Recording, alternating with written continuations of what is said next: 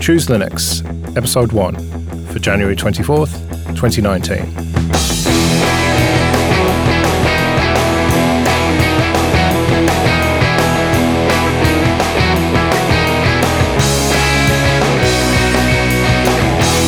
Hello and welcome to the show that captures the excitement of discovering Linux. I'm Joe. And I'm Jason.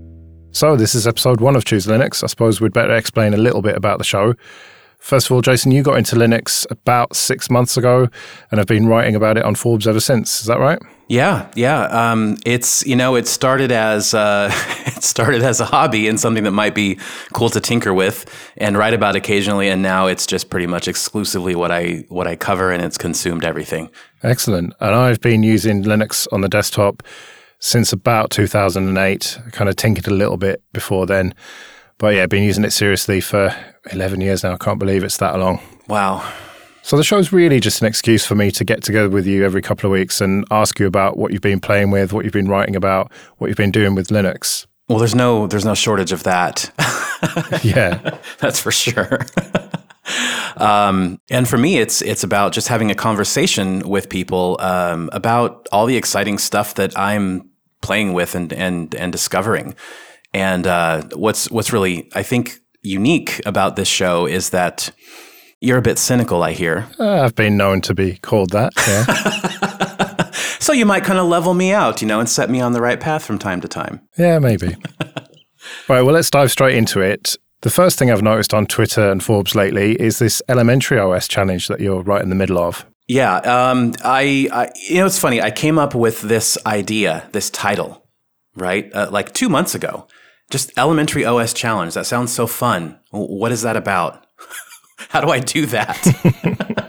Because several months ago, just very, very shortly after kind of diving into Linux and, rocking Ubuntu and everything, I decided I'm going to check out some of the distros. And Elementary was one of the first. And it was really clean and really elegant, but I didn't spend too much time with it because you know how distro hopping is. You sort of have these short affairs with distros, and then you go back to like your comfort, your home, right? But I wanted to sort of challenge myself to use nothing but Elementary OS, no tweaks either, right? Nothing, just out of the box, what's on the App Center and what you can get without adding a PPA. Okay, and thankfully they have Audacity, so we can do this show. Yes, exactly. Yep, recording it on Elementary. And then I just kind of came up with some loose rules for it, and thought, well, this will be really fun to make it a kind of a community experiment.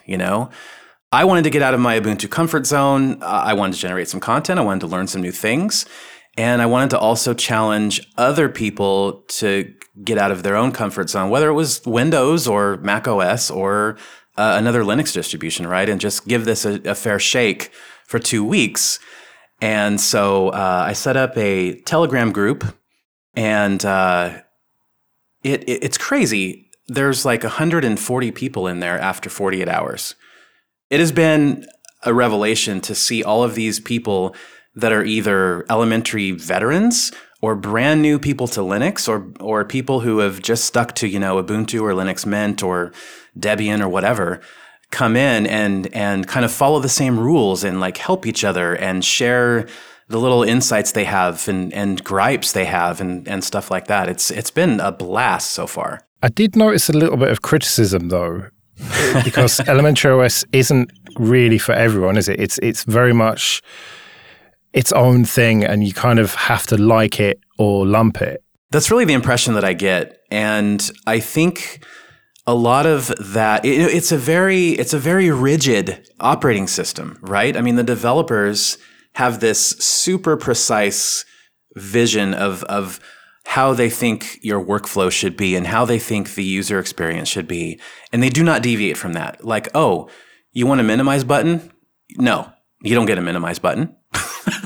And that was actually, I could not believe it. This morning, this conversation in the Elementary OS Challenge Telegram group went on for like thousands of words for like an hour and a half. And a little bit before we started recording, it actually picked back up again. And it was just people going back and forth in excruciating detail about minimizing a window. I have never seen a discussion like this, so complex and so heated, healthy but heated, right? About minimizing a window. Yeah. It was incredible to me that people can hone in on this one specific thing and have so many opinions. It was eye-opening. It was really eye-opening. So how are you getting along with the challenge so far? Well, we're about halfway through the challenge, and I don't know if I've really come up with a solid opinion of the OS yet. I can say that there are many things I like about it and a few little grievances, such as the lack of a minimize button. And that's because Windows and Mac OS has given us years and years of that workflow to get, blasted into our muscle memory, right? So you just want that on there.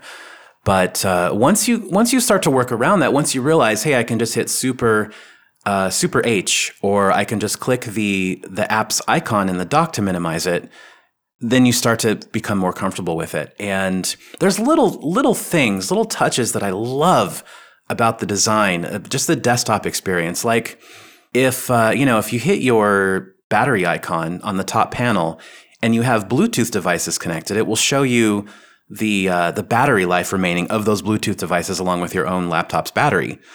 And you'll see apps that are consuming, maybe an extra bit of power that you might want to minimize or something. It's little touches like that. And it's like things like how every icon up there is just perfectly spaced and not too close and not too far apart. And, it also does very well. I have a high DPI screen. I'm using the Dell XPS 13. So it's a 4K screen. And for the majority of every app that I've launched, the scaling is wonderful. And it's just really clean and really easy. And I went into it probably like a lot of other Linux users do. All right, what can I tweak? I need to fix this. I want to fix this. I want to change the theme. And then once I realized, wait, this is like kind of, part of the rule set is no tweaks. Just accept it as it is and see what you think after a couple weeks. Once I got out of that mindset, I really started to enjoy it and just started to get stuff done. And so is it too early to say whether you'll be sticking with it after the challenge? For me, yes. I wish I could tell you why I haven't made up my mind. It's I'll be honest, there's something about Ubuntu. I cannot define it. I'm pretty much a noob in this world still, but there's something just comfortable and welcoming when I go back to Ubuntu. I don't know what it is though. I really don't. I'll tell you this, I love the Pantheon desktop. I absolutely love that. And that's, I know that the Pantheon's going to start coming to Fedora in the next few months. And so it might be interesting to try out that desktop environment on other distros. Maybe that will be like the winning combination. I don't know. In my limited opinion, Elementary just feels a touch too restrictive, just a touch. What, with the lack of configuration? Yeah, with the lack of configuration and there's little quirks like the fact that and I don't know how common this is, but the fact that in their App Center, Telegram, for example, is several versions old. Oh, right. So it's little things like that. But on the flip side, they have a lot of really great indie developers making apps just for the App Center. And I think a lot of those are really worth digging into and probably even giving, the developers a buck or two because they're designing these apps that really seem to complement Elementary OS. They're not bloated. They're really clean and they just get the job done and they have only what they need to get the job done. Yeah, no, I've tried Elementary OS before. I'm not taking part in this challenge, I'm afraid, because I'm too grumpy and too set in my ways. But I've tried it before when the Juno release came out, version 5, and I was very impressed with it, but it's just not for me. I think that it really is either for you or it's not. It's not the kind of distro where, like Ubuntu Mate, for example, you can make that into almost anything you want. Whereas with Elementary OS, it is what it is, and you either like it or you don't. And it's just not quite for me, I don't think. That's really interesting, isn't it? Because they have such a clear vision for what they want, and there's really not much deviation happening with that. And like you said, you can fire up your, Linux flavor of choice and make it what you want if it's not quite there. But with Elementary, it really is. I think it's not a love-hate relationship, but it's maybe a love or relationship, right? Yeah. Yeah, well, it's what we call in the UK Marmite, I think. Some people really love it and some people just can't get on with it. And I think I'm the latter, although I know Dan fairly well, the founder of Elementary OS, and I really understand where he's coming from with it. He's got some really defined design principles, and he just has this vision for what an operating system should be. And, it's not just him. He's not just a dictator or whatever. It's him and the team, but they have this really defined vision. And I think that, I don't know if it's unique in the Linux world, but it's certainly unusual to have such a defined vision and to just focus so much on exactly what they want and sacrifice customization and configurability in order to do that. And we always have the choice to choose another distro. And that's kind of their philosophy, is this is how we think a distro should be, and take it or leave it, which I think is good. I think we need more of that rather than trying to be all things to all people. If you're going to stand out as a distro, then I think that's the best way to do it, because there are plenty of other options if you want a specific other way of using your computer. Yeah. And I have to mention this, Joe. I never would have imagined that the co-founder of an operating system would come into my Telegram group, right? And just start talking to people and answering their questions and telling them, hey, this is why we had this design choice. Here's a blog about it. And here's some productivity tips, right? Sure, it's only, Elementary OS only has a few 100,000 users, but it's not some obscure little distro either. And it just impressed me that those guys took the time to show up and actually be approachable and personal with everybody in there. Yeah, I think Elementary is just the right size for this, where they've got enough users to be a serious distro, but the team behind it aren't so busy that they just don't have time to engage with the community, and they don't have that separation. You couldn't imagine Mark Shuttleworth, for example, jumping in a Telegram group talking to Ubuntu users, right? Because it'd just be crazy. There'd just be so many of them, and he just doesn't have time to do that. So I think that some people have called it a boutique distro, Elementary OS, and I think that might be fair, but it's one of the more popular ones. How long do you think there'll be a boutique distro? That's a very good question. It's kind of a meaningless term anyway. At what point do they add enough staff or get enough users to not be a boutique distro? It's too difficult to say. But one thing we haven't talked about is the financial side of things, which they're very much unashamed of. You have to purchase the ISO in the first place. You can purchase it for $0 if you want, but you have to actively do that. And then similarly, with a lot of the apps in App Center, they are strongly encouraging you to pay for them, which again is very unusual in the whole Linux space, and I think is a very good thing. But have you seen any controversy in the Telegram group regarding that? I really haven't. And to be honest, I did expect a little bit of blowback about that, but haven't heard it yet. What I have heard is several people mentioning that they appreciate that that's an option, and they appreciate that indie developers have an opportunity to get paid for their work. But the reason behind that is, hey, I'm a user and I love your podcasting client for Elementary OS. Can you add this feature?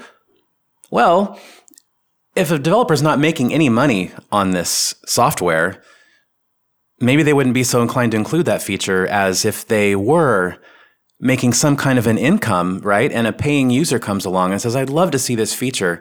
Would you consider adding it? Yeah. That was the angle that the Telegram group was taking, which I really thought was cool. Yeah, that is encouraging to see, because that's the reality.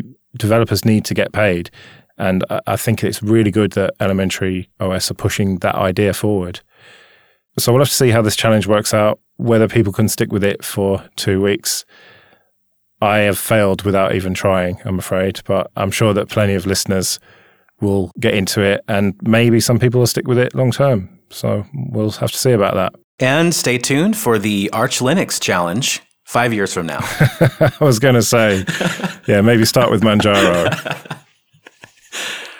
So something else you've been playing with recently is OpenMediaVault, which is a network storage solution on steroids. Apparently it is. I don't know what they mean by steroids, though, because I have literally no experience with network-attached storage or a server environment. So I just threw myself into this blind, right? And the reason is, I've got files all over the place. I've got a bunch of systems, music, movies, docs, projects, whatever. And I just kind of wanted to learn something new. And in the process, hopefully, consolidate all of this stuff into one place. And then also have all these machines back up to this one place periodically, right? Yeah, because you want all your backups in one place, of course. Well, it's a learning process, right? It's a learning process. Yeah, well, it's better to have them there as well as wherever they are originally. Yeah. And kind of the primary thing was I have like 93 gigabytes of music because I'm not one of those people who just streams everything. And it's all sitting on Google Music right now, and I'd kind of like to escape that. Have one less thing that I'm reliant on Google for. Yeah, it would be nice. So I just kind of threw myself in head first, and man, this was not an easy thing. I read all of these articles saying, hey, OpenMediaVault is awesome for beginners. Anybody can NAS, that kind of attitude. And I was like, no, not anybody can do this. I tried. I got as far as successfully installing it on the second try. And I, after figuring out what the heck the IP address was, right? Because I have very little command line experience. So I had no idea. How do I find, I know this sounds really dumb probably to a lot of listeners, but I had no idea how to discover the IP address of this box with OMV on it so that I could use the web interface to administrate it on a different PC. And so unfortunately, I had to Google that. I was trying to, go in without any tutorials, but I had to Google that, what the command was. So I got that, and then I successfully, fired up the web administration page and created a user and, activated FTP and did some stuff like adding the DAAP plugin, I think it's called, for streaming audio out to other devices. But man, it was very unintuitive. I had no experience, and so I thought, okay, I'm gonna fire up this web interface and like start dragging and dropping things into a folder, and it'll just upload it. Yeah. No, no.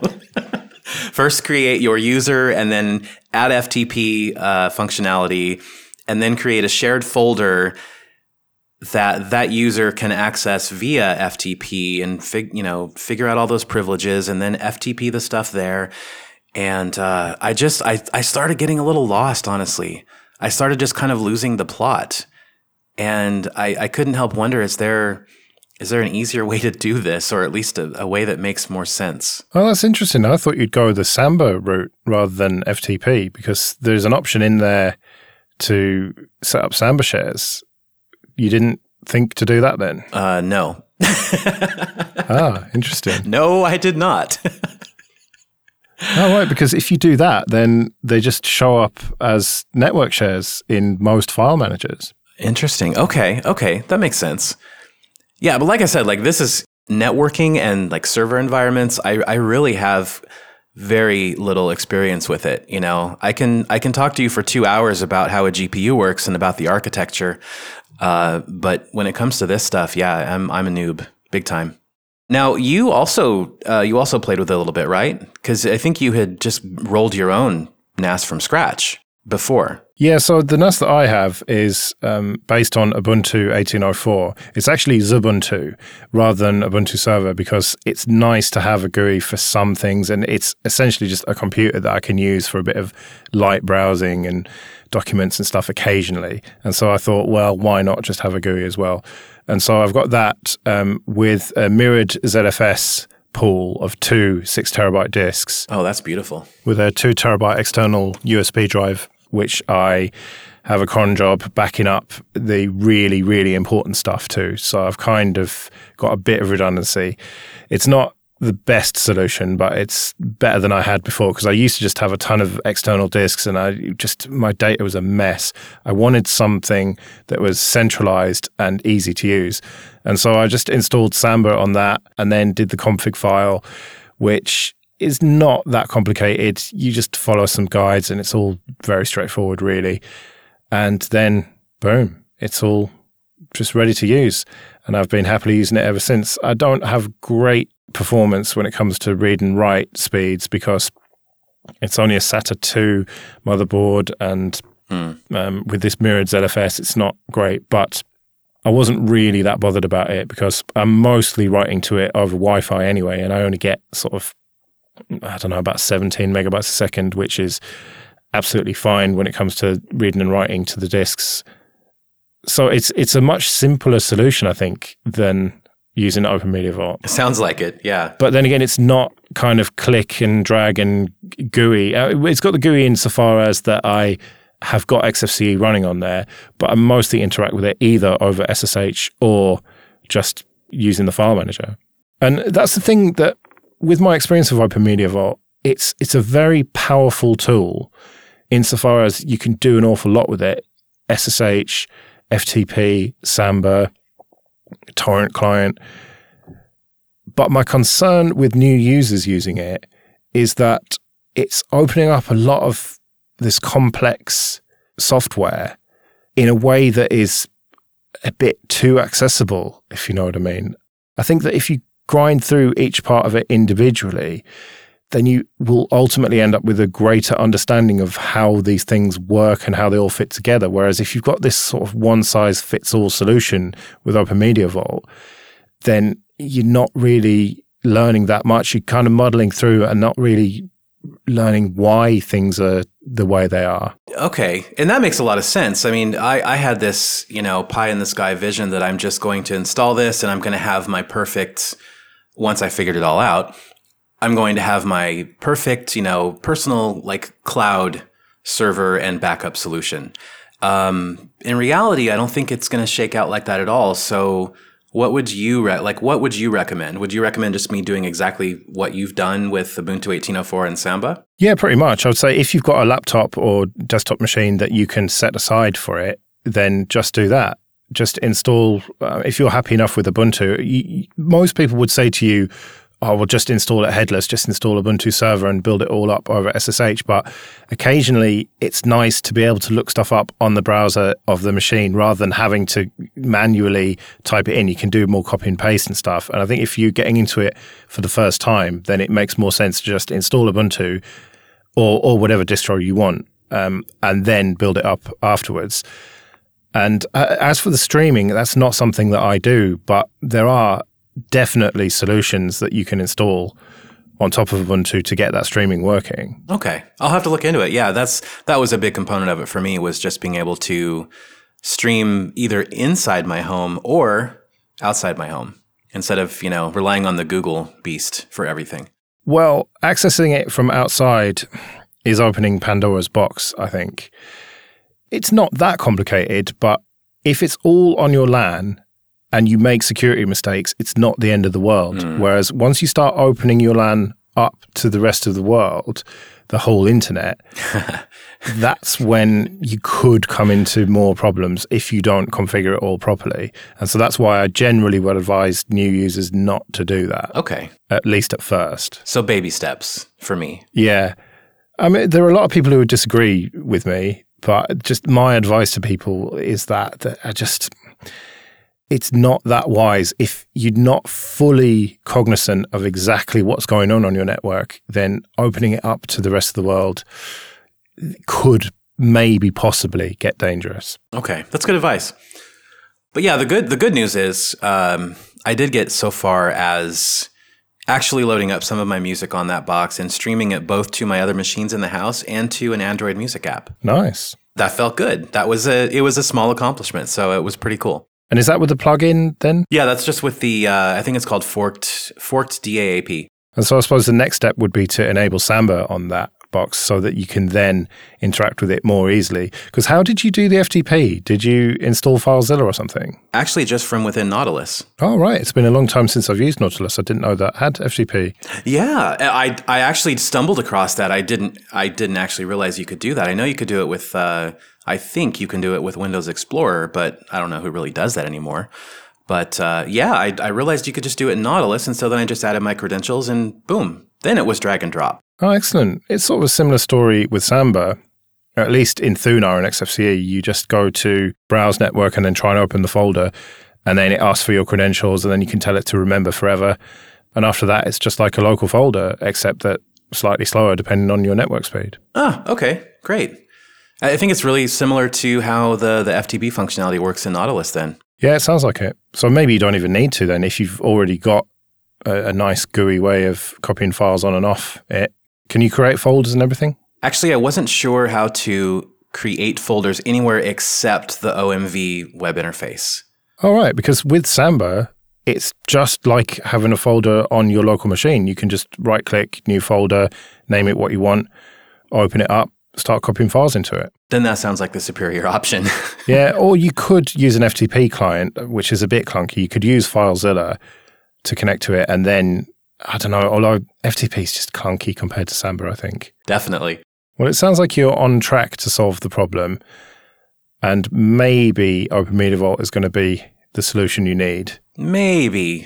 I'm gonna spend a few more days with it and probably just start over from scratch and actually dedicate a couple drives to it, put them in RAID, do it how it's properly, right? And yeah, I'll just keep experimenting and if it works, it works. And if not, I'll try something else. That's all part of the journey, really. So rumor has it you've just received a Raspberry Pi, and so we might end up talking about that next time. Yeah, actually, my first ever Raspberry Pi. I have literally no experience with one of those, but there's probably a dozen things I'd like to try with it. So who knows what we'll be talking about. Yeah, it might be RetroPie. It might be some sort of Kodi situation. It might actually tie in nicely with OpenMediaVault if you can stream some stuff from that to the Pi. Yeah, definitely. Pi-hole. I mean, yeah, there's just so many. There's no shortage of interesting projects to do with that thing. So I'm very much looking forward to it. Yeah, I've actually got a Raspberry Pi 3, not quite the newest one, that's sitting around doing nothing. So maybe you can inspire me to do something interesting with it. Deal. Well, with that, we'd better wrap it up then. We'll be back in 2 weeks with more exciting discoveries. And if you want to find me on Twitter, I am at KillYourFM. I'm at Joe Ressington. Thanks for listening, and we'll see you next time. See you later.